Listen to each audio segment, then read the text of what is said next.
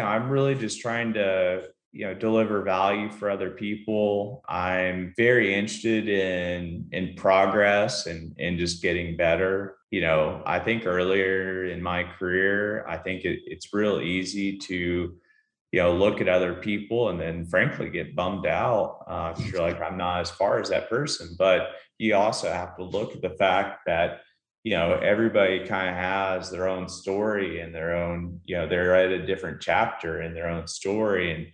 And so you can't really, compare. And, I post quite a bit on social media and just really just trying to be a positive influence. I run quite a bit. We're very interested in giving back. And, we're doing that in a few different ways. You're listening to the Gorilla State Investing Podcast. We're not here to bruise your bananas with guru sales pitches, overrated fluff, or any other kind of monkey business. We simply provide the ground-pounding truth about what it takes to be successful in real estate. All right, today's guest is Dustin Miles with Momentum Multifamily. Dustin was an engineer at Lockheed Martin before he started investing in real estate.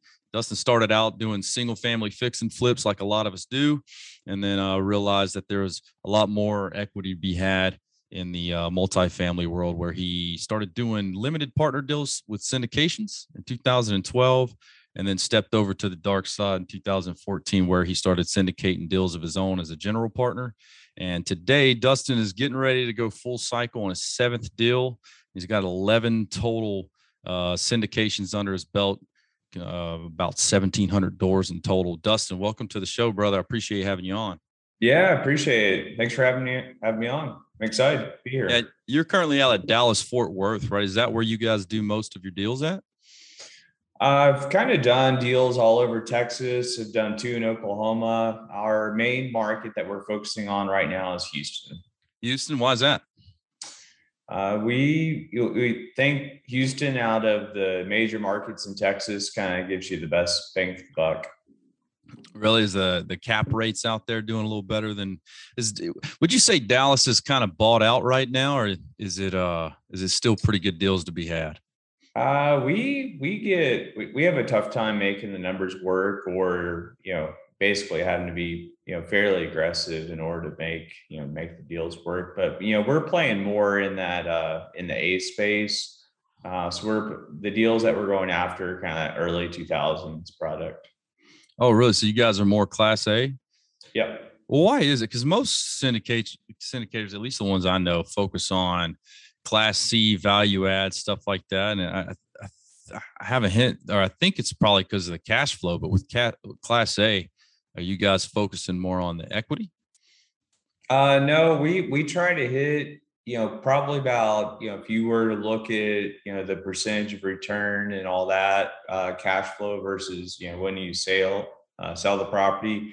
We're close to 50-50. Sometimes it's, down to 40-60, but we, try to keep that amount that somebody gets on the back end, about half, and then cash flow is about the other half. So, but there's a few reasons why we kind of go after, I used to go after B and C and kind of made that shift over into A.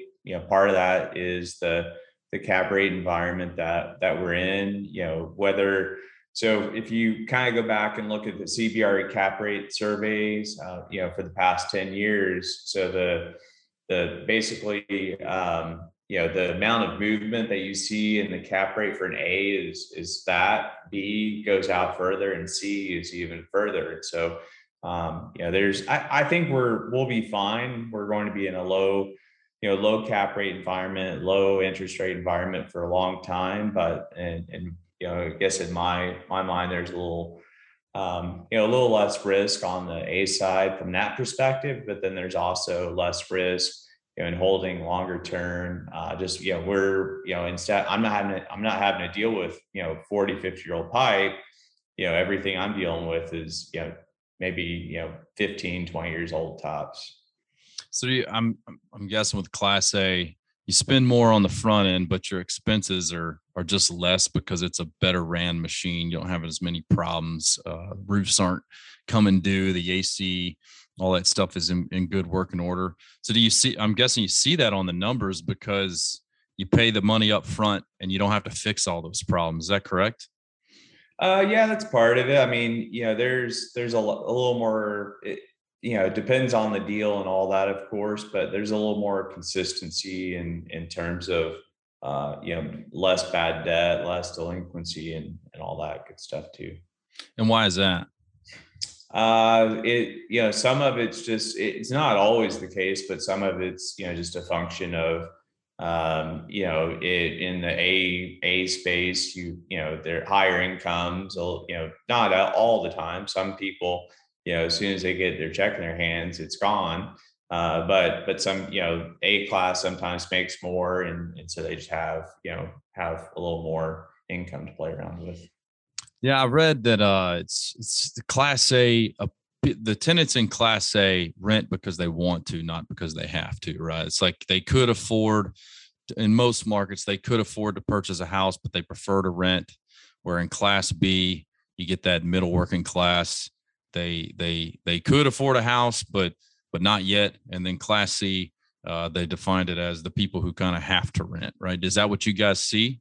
Not necessarily. I mean, I would say that's more so for that higher end A stuff. I mean, there's a pretty big difference between, the state stuff. I would say that we're going after for the most part, it's that A minus product. Okay. So they make pretty good money. Sometimes they can't really come up with a down payment to necessarily go buy a house, or sometimes it's, due to credit. But I'd say a decent number of people, will always be renters, but they want a little nicer place. But there are some people, typically the people that we lose are the people that, are going to buy a house. Yeah, I now imagine you get some turnover because if they can't afford a house, like right now with interest rates so low, they go buy a house. Is that But if I mean, I haven't bought a house lately and all that, but I know the requirements for credit and the requirements for down payment has also been kind of going up too. So, not everybody's going to have, that. I don't remember what the credit score is to buy a house, but not everybody's going to be able to meet that. okay? Well, let's back up a little bit. Let's talk. Let's go back to whenever you first decided that you're going to invest in real estate. Like, tell me what was your mindset and why you chose single family to start. We talk to investors all day long, and a lot of people, and this was the same mentality I had, is I wanted to dip my toes in the water. And I had heard about multifamily, and we had a few single family mentorships. They frankly didn't work out for one reason or another. And then we ended up going to Lifestyles Unlimited, and that's where we found some success on the single family side. And so they have a multifamily program and all that too. So that was part of the attraction. Is we start on the single family, and then we hop over to the multifamily side. But we had a little bit of money to play with, and wanted to just start on the single family side, see how that went, then kind of graduate per se over to multifamily. But that's not the way you have to do it. Yeah, I've noticed a lot of people that have been on the show have kind of just jumped right into syndications, and it blows my mind because it takes some balls to be able to do that, man. Like, it takes good education. I think there's a lot more, at least these days, people pushing the education side and what they call borrowed confidence, where, hey man, you can do syndications. But I remember being 4 or 5 years into investing and driving by large apartment complexes and just thinking to myself, like, who owns this? Like, how do you do that? I didn't even know. No one was telling me until I finally found somebody who was doing it and kind of had a mentor to get me into the game. But definitely a lot more people jumping right into it and saying to hell with single family these days. But I mean, Yeah. like me and you, we we worked that ladder. Yeah, yeah. It's kind of funny you mentioned how you would drive around and look and kind of wonder who owns that. So So that is exactly kind of my thought. So when I was a little kid, I was probably, I don't know, 10 years old. So I'd ride around Fort Worth, and I guess I was a weird kid because I'd ride around. I'd be like, who owns all of this large stuff? And I assumed it was very large companies.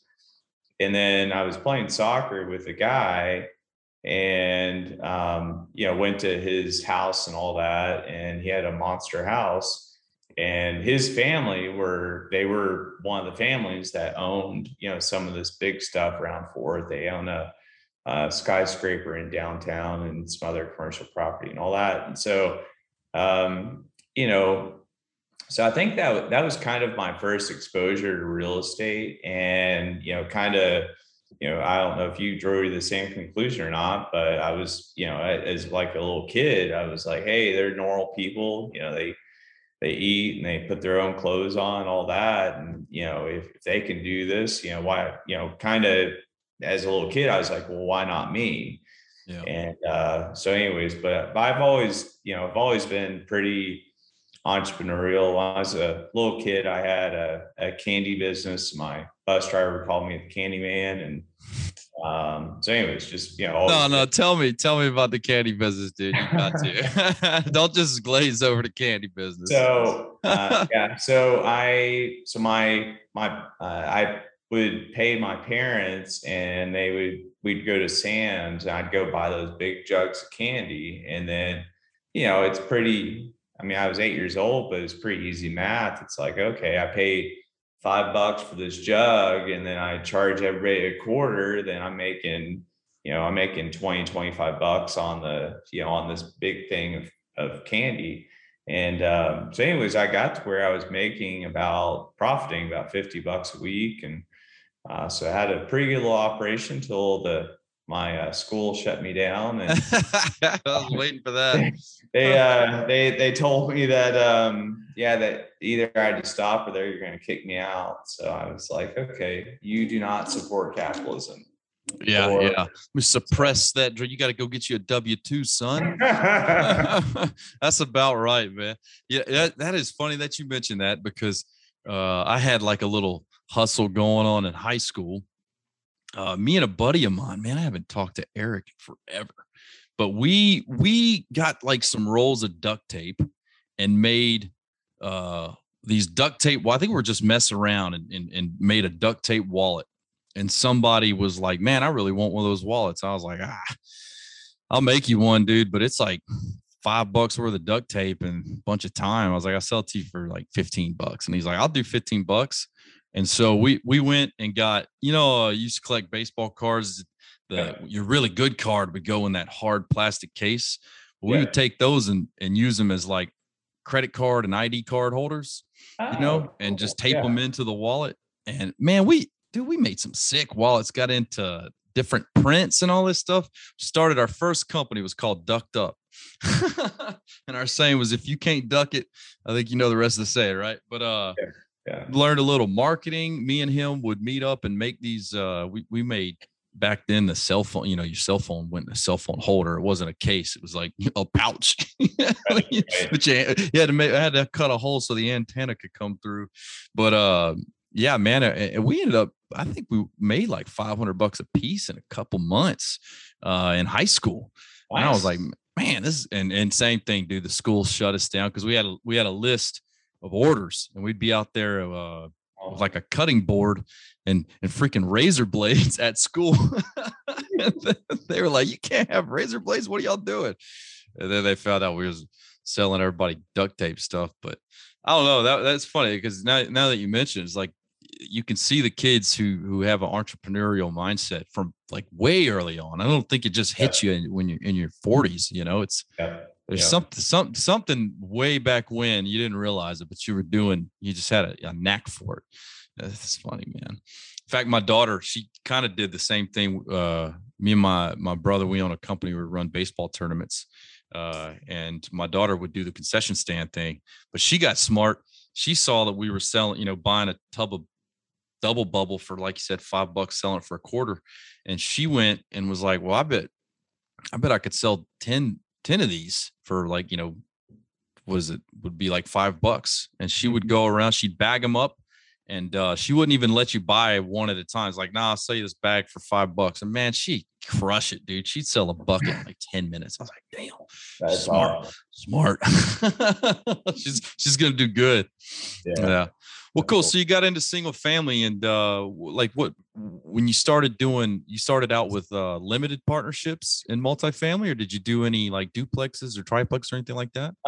Yeah, no, I just went from single family to multifamily. So the first deal I was an LP on. I was also a KP, and it was more he didn't need me on there or anything. It was more of a hey pay it forward sort of thing. But so yeah, the first deal I was KPLP and 76 units in North Dallas, and actually still have the property today. So refinanced it, I guess, twice over that time period, almost 10 years now. And yeah, it's right next, it's across the street from an elementary school. It's in Wiley, which is next to Plano. That whole North Dallas just blowing up. And so, yeah, it's in a really good spot, and it just continued, it's ATM. So Yeah, yeah. What's the end game for you? Like, you plan on continuing to syndicate, or are you gonna, all right, I don't want to syndicate anymore, I'll start private lending, or like what are you gonna do this forever, or is it that you have a next phase? Yeah. Yeah, so right now my business partner and I, his name's Hayden Harrington, and we're really interested in building up a portfolio of kind of that A- product. And so yeah, that's kind of the focus right now. We, closed a deal earlier this year. We're hoping to get some more deals going. And so we're just really wanting to build up a nice portfolio. We'd like to do about a deal a quarter. Obviously, if we've only done one deal this year, we're behind that. But getting some good deal flow and all that. Deal flow is the biggest kind of pain point for everybody right now. So, but yeah, we'd like to build up a portfolio and then kind of go from there. And then it's fun, and I guess if it stops being fun, then maybe kind of start looking at doing something else. But it's a lot of fun right now. Tell me about your team, and like what do you bring to the team? Hopefully, I bring some value. Yeah. I guess it's kind of, I went to school for engineering, and so I like numbers and like analyzing stuff. And I've played, growing up and all that, kind of, talking about growing up as a kid, as entrepreneur and all that. So, I mean, all the games I played were all strategy games.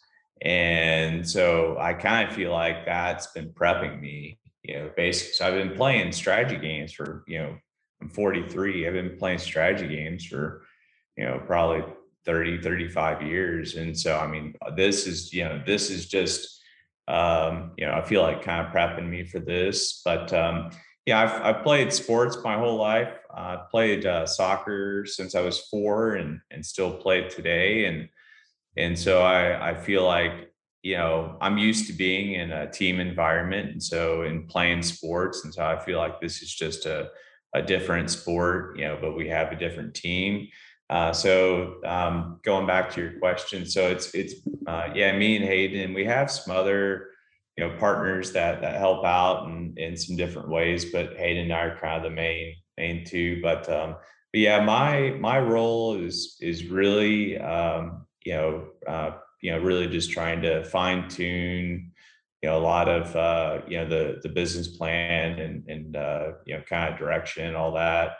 And then just try to help out where I can. And then I've been doing this for a while, and so have a lot of connections with a lot of people, and so that helps. Then I think it feels kind of weird that I don't feel like I've been doing this that long, but compared to a lot of other folks that are newer in the game, I do have a little bit of a track record. And so that kind of earns some credibility per se. But But yeah, just, really just trying to look to add value to our team and to our investors, and just, try and put our best foot forward. Do you play Dungeons and Dragons, No, no, I have. Settlers of Catan, chess? What strategy game are you at? I grew up playing Civilization. Is that kind of like Settlers? You know, Settlers of Catan? Yeah, a little bit. It's basically you have your own country and you go blow up other countries. Oh, But it sounds like Risk. Is it like Risk? probably, yeah. I've only played Risk, I think, once. So Yeah. I was gonna call you nerd until you start talking about sports.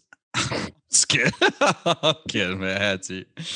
but No, it's good. I actually just wrote an article about titled "Play Chess, Not Checkers," right? And it just kind of, it talks about a lot of people, in my opinion, play checkers. It's they go in to hey, I'm just, because checkers, you just got to kill everybody to win, right? So take down every deal because it's a deal, or worry about your unit count. But at the end of it, what's your strategy? Like, what are you really trying to do? And that's why uh, I wrote the article, because if you're good, you can win chess in 5 or 6 moves, and you don't have to put so much effort into it. You just put a lot of brain power towards it. Not a very good chess player, but I kind of understand what they're getting at with it. But I meet people who they hang their hat on unit count, regardless of what the returns are, or they'll do a deal just for the sake of doing deals. And when you get down to the brass tacks of it, a lot of monkey business going on. You know what I'm saying? I don't like monkey business on the real estate.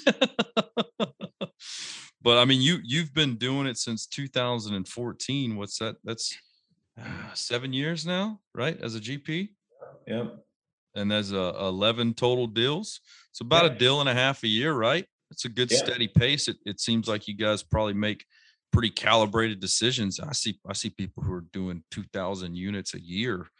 Uh, In their first year. yeah. Like, you might sit back and make sure you're holding true to your promises for a little while, Yeah, yeah, yeah. But yeah, what's your take on that? I mean, is it slow and steady wins the race, or you see people doing a couple thousand per year? Do you think, well, they must have it together, or they must have some secret sauce? Like, it's I mean, look, I can go in and outbid anybody, but whether I can actually, deliver the returns that we put down to investors, that's a whole different, thing. So I mean, I can go out and, I can go buy every building that's out, and but will we actually be able to deliver, the results to the investors, and and how long before, that gravy train stops? So I don't know. I'm big on, we have friends and family that get into the deals. I mean, the deal that we did in Houston earlier this year, and that's going to be our Houston brand. It's called the Henry, and that's named after my son. And so, cool. if I'm putting my son's name on, I want it to be a damn good deal. So, Yeah. so we're pretty picky and pretty selective about, what we go after. I mean, frankly, so I just, I was part-time at Lockheed since 2018. I just quit this year, quit in February, and I could have quit earlier. Frankly, there's a lot of deals that I could have done just to do the deal. And I didn't do it for one reason or another. A lot of times it was the area. And, probably I could have made money. And given the fact that I didn't, know, well, not everybody, but a lot of people didn't think the cap rates are going to keep, compressing and all that. And, so, I guess we're not out there doing a deal just because we can make the numbers work. And I think that's I don't, necessarily agree with that philosophy. I think you kind of have to look at it from a, holistic perspective.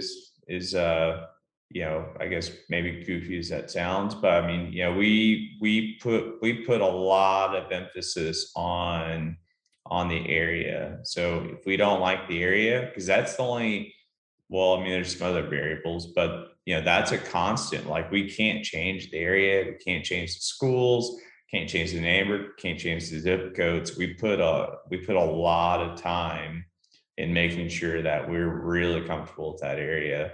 And because I mean, not all areas are the same, not all parts of DFW are the same, not all parts of Houston are the same, and they all have different pockets, and they're all pluses and minuses about it. So yeah, we put a lot of emphasis on that, a lot of time on that, and we don't even really run numbers until we're like, okay, we just look at the area. If we like the area, then we'll start digging into numbers. So do you it sounds like you guys would go in, find the area first, and then go find what deals are available instead of being more reactionary where a deal comes across and then you got to go check out and see if it's a good area. Is Uh, that a true statement? Yeah, I mean, because we know the areas in Houston, fairly well, and we've been offering down there for a while, and so as soon as a deal comes out, we're like, nope, not doing that, or yes, we offered on their next door neighbor. We love this area. Let's go after it. So, actually, there's a deal right now. We got second place on its neighbor, and so we're going after that other deal. And we love the area, we know everything about it, and so I think we'll have a good shot at getting it. Yeah, it's awesome when something comes up like in an area that you just did all the research because of another deal. You know what I mean? Something else comes up. It's like all the work's been done. Yep. It's like for me, we're investing in Texas. I haven't been to Texas much, but my partners have, and so I have to rely on them to understand the numbers over there. But in Florida, which we invest in North Florida Panhandle, there's just not a lot of inventory there. You know what I mean? Like the Florida Panhandle's population's the Interstate 10 from Mobile to Tallahassee ain't got as many people as Dallas has in it. You know what I mean? So Yeah. whenever a deal comes up, though, I already know the numbers because I lived there and that's where I started. That's where I cut my teeth, and we can make decisions really quickly. But other markets, if you're being reactionary, especially this is what I'm seeing, you're 5 days behind the first LOI. You know what I mean? Like by the time you run it through your underwriting and do your market research, somebody else has already got it under contract, especially in this Yep. day. Yep. So it's For sure. started expressing to my team like we have got to stop looking in all the markets, right? Which we Yep. weren't. We Yep. were looking in 4 or 5, but I was like, we got to start looking in the hoods that we want to invest in, and then we will know. And it's making a difference. So Yep. I'm glad that For you said sure. that. Well, cool, man. So Momentum Multifamily, it's you and Hayden, right? Is that Yep. just the two of you guys, or you got any more? Nope, just us. We have some. We do have some other kind of partners, but they're not under this umbrella. So Do you guys like outsource your underwriting, or do you do the underwriting? Who? no, Hayden does the initial underwriting, and then if it looks interesting, then we'll kind of chat about it and go from there. So, but we have a pretty good system going on. Our main focus really, there's so much deal flow in Houston. We're really not looking. We're looking in Dallas a little bit, but that's about it. So what do you mean you're not looking? Like it's just coming to you? No, we have so much deal flow in Houston that it's all we can handle. So I mean, we look a little bit in Dallas, just because we're here and we keep tabs on it. But we've got our hands full in Houston. I mean, I guess last week, I mean, we were in five. In the last 2 weeks, we've been in 5 best in finals. So I'm on your guys' marketing thread, and I get a lot of emails from you guys.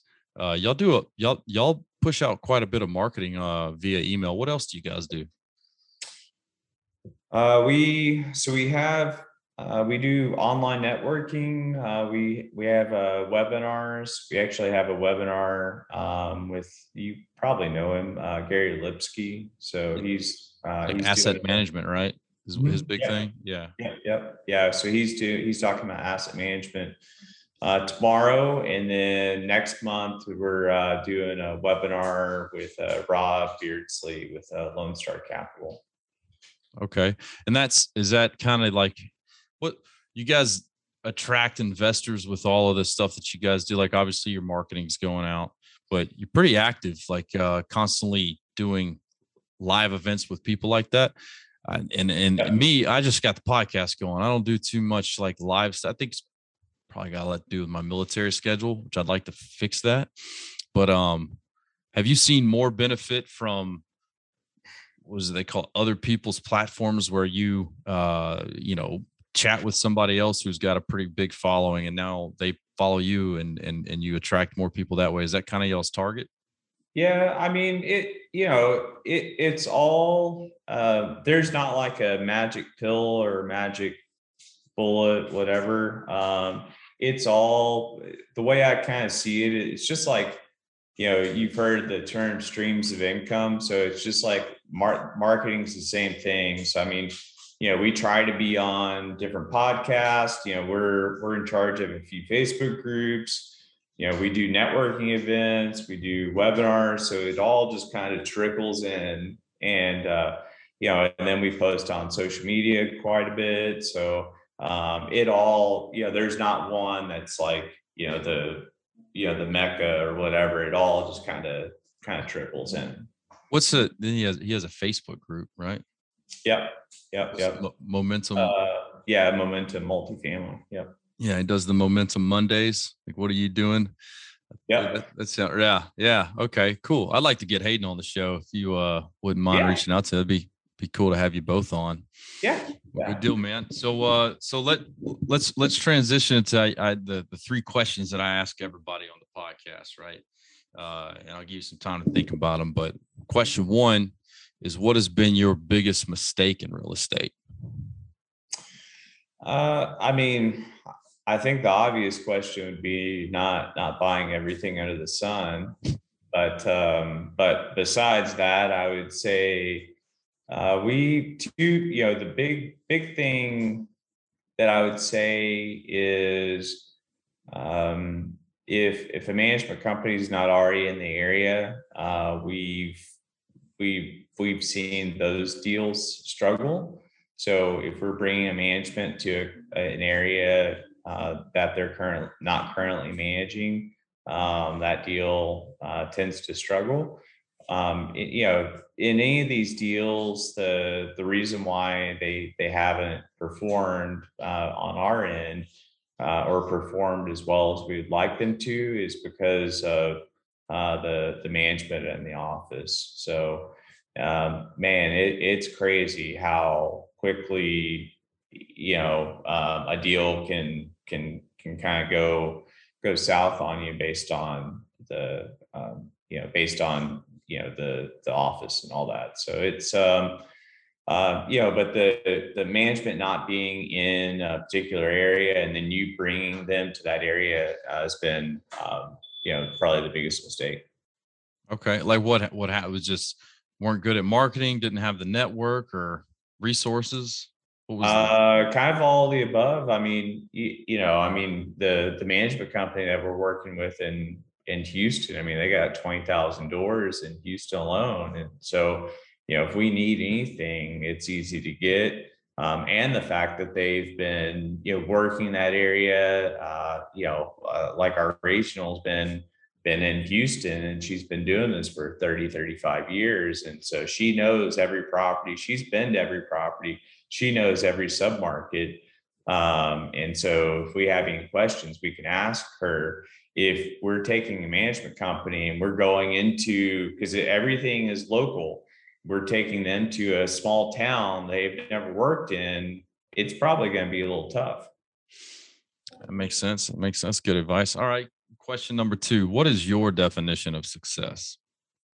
You know, I've answered, or I forget which podcast I've heard that on before, but I would say for me, I'm really just trying to deliver value for other people. I'm very interested in progress and just getting better. I think earlier in my career, I think it's real easy to look at other people and then frankly get bummed out because you're like, I'm not as far as that person. But you also have to look at the fact that, everybody kind of has their own story and their own, they're at a different chapter in their own story.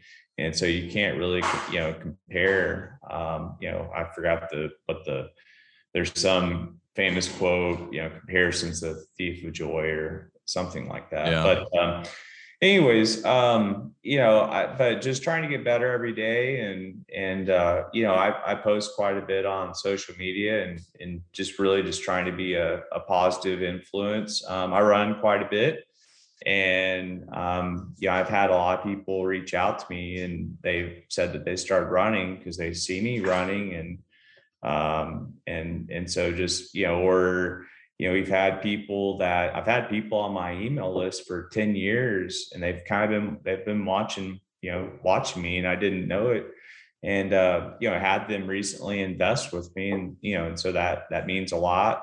And, but yeah, and we've helped a lot of people, along the way have been able to, potentially retire and leave their jobs if they need to. Some people love their jobs and it's a great fit, but some people they've been able to create a lot of passive income based on a lot of the work we've been able to do. So so that just feels good. And then sorry, this is very long-winded, but and really just we're very interested in giving back, and we're doing that in a few different ways. All right, I'm gonna throw another question there. It's the first time asking it on the show. I just thought of it. So, bing. What?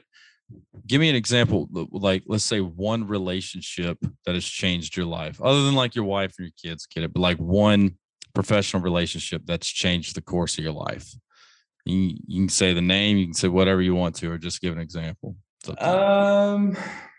Man, I think there's a lot there. Curveball. Caught him off guard, dude. Yeah.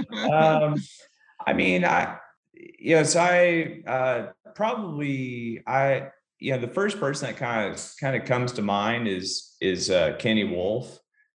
He's a buddy of mine, and I saw him. I was an LP. That was the first deal I was an LP in, and saw him do his first deal. And he was nice enough to let me come in and be a KP.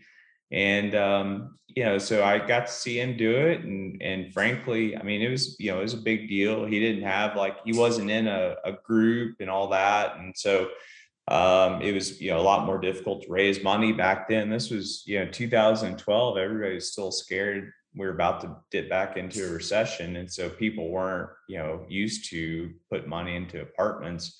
So I got to watch him, put that deal together, and frankly, I mean, he's super nice guy, super great guy, and but that gave me a lot of confidence. And like, hey, if this guy can do it, I can do it. Yeah, man, awesome. All right, the last question is, what bruises your bananas in the real estate world? Go ahead, set the record straight on some bad gouge.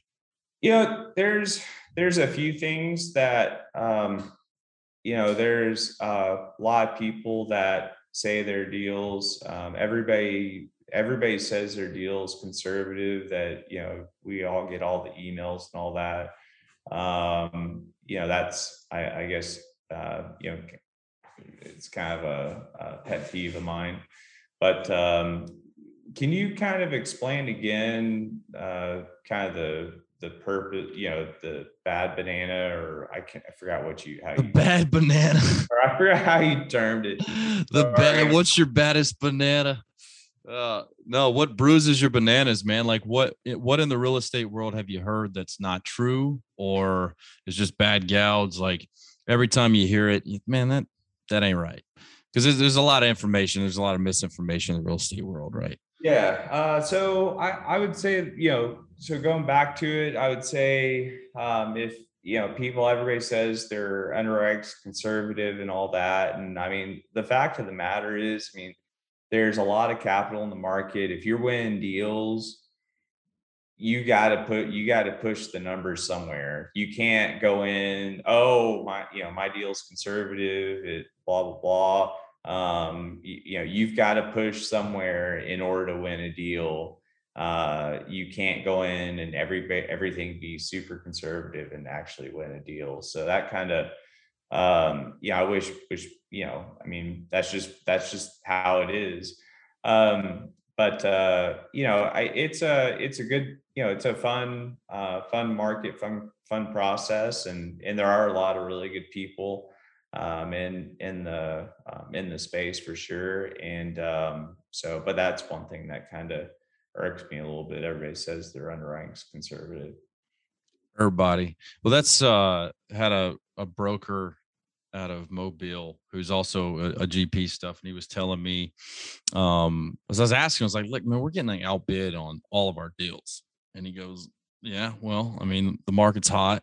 I was like, well, what do those guys got that we don't? And he was like, probably strong offers, right? and, but I was like, well, we all are talking about. His name's David Monroe. He's out of Mobile. Yeah, I know. He's a good Yeah, bro. I know, dude. But he Yep. broke it down to me real clear. He's like, look, other people are winning deals because their risk tolerance is higher than yours.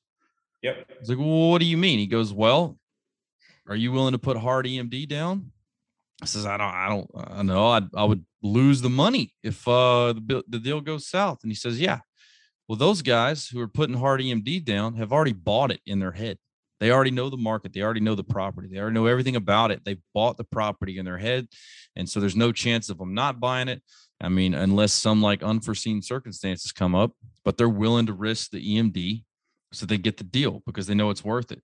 He's like, if you're gonna buy it, what's a 25% or whatever the EMD was that I was talking. It was like a couple $100,000. Like, dude, I can't lose a couple $100,000. He's like, yeah, well, you're gonna lose a lot of deals. And I said, yeah. And after that conversation with him, it was on a smaller unit. It was like a 10 unit, but I was like, all right, cool. I'm going to take this. And we went went into a highest and best on like a 10 unit apartment complex. But I was like, you know what? I know this property. I know exactly what we're going to make. We're going to buy. We went in all cash, 7-day close, no contingency, sight unseen, 7-day inspection. And that was the most aggressive bid I'd ever put in. And if you'd asked me to do that in 2015, it'd been crazy because 2015, I was like negotiating, down, right? But seller's market. And we got the deal. And the reality of it is that was one property, an example that I knew everything about this property before, and there was no reason why I wouldn't buy it all cash. We refinanced out of it pretty quickly, got our money back, right? But even knowing like the idea of knowing everything about it, I would have been looking at risking, whatever the EMD, say it was like 25 grand. If I would have risked that, we're now looking at adding $250,000 in equity in 6 months. So 10xing my risk, right? I can accept that. And that's exactly how that shit went down. And now we're getting ready to, I think December, we're on track for December to refi, pull all of our cash out, have a cash flowing property. That's a joint venture. We didn't syndicate that. It was just too small, but it's going to make money, a good chunk of money. And if we wouldn't have been willing to risk it, then we wouldn't have been able to make anything. It is different at like the syndication level. You talk about, you got like friends and family. I can risk my own money, but when it comes to syndications, I am more conservative because if I lose my money, like whatever, who am I going to be mad at? But if I lose other people's money, I'm mad at myself for a long time and they're mad at me too. So I don't know. I got to balance that. I got to do better at it. Anyways. Well, cool. Dustin, if people want to get a hold to you, find you on social media, learn more about Momentum, you and Hayden, where can they do so? Yeah, just go to momentummultifamily.com. My email is dustin@momentummultifamily.com. I'm on LinkedIn, Dustin Miles. I don't remember if they do middle names or not, but and then I'm on Instagram at Dustin Miles. Yeah. And then on Facebook as well. But yeah, Instagram and LinkedIn are probably best. What should they reach out to you for? I mean, if they just want to say hi or they want to watch me run, then that's cool too. Come watch me run. Yeah. So that's. Are you that good at running that it's like an interesting thing to watch? Or you just run kind of funny? I just post my mileage and stuff like that. So yeah. Yeah. I've never wanted to watch somebody run. Maybe a foot race. I'm not very fast though.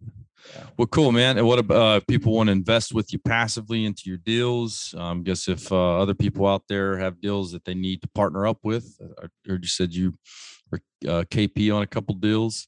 Reach out to Dustin Miles. The information will all be in the show notes, brother. But other than that, Dustin, I appreciate you coming on to the show. Happy to have you, and I hope you consider me in your network.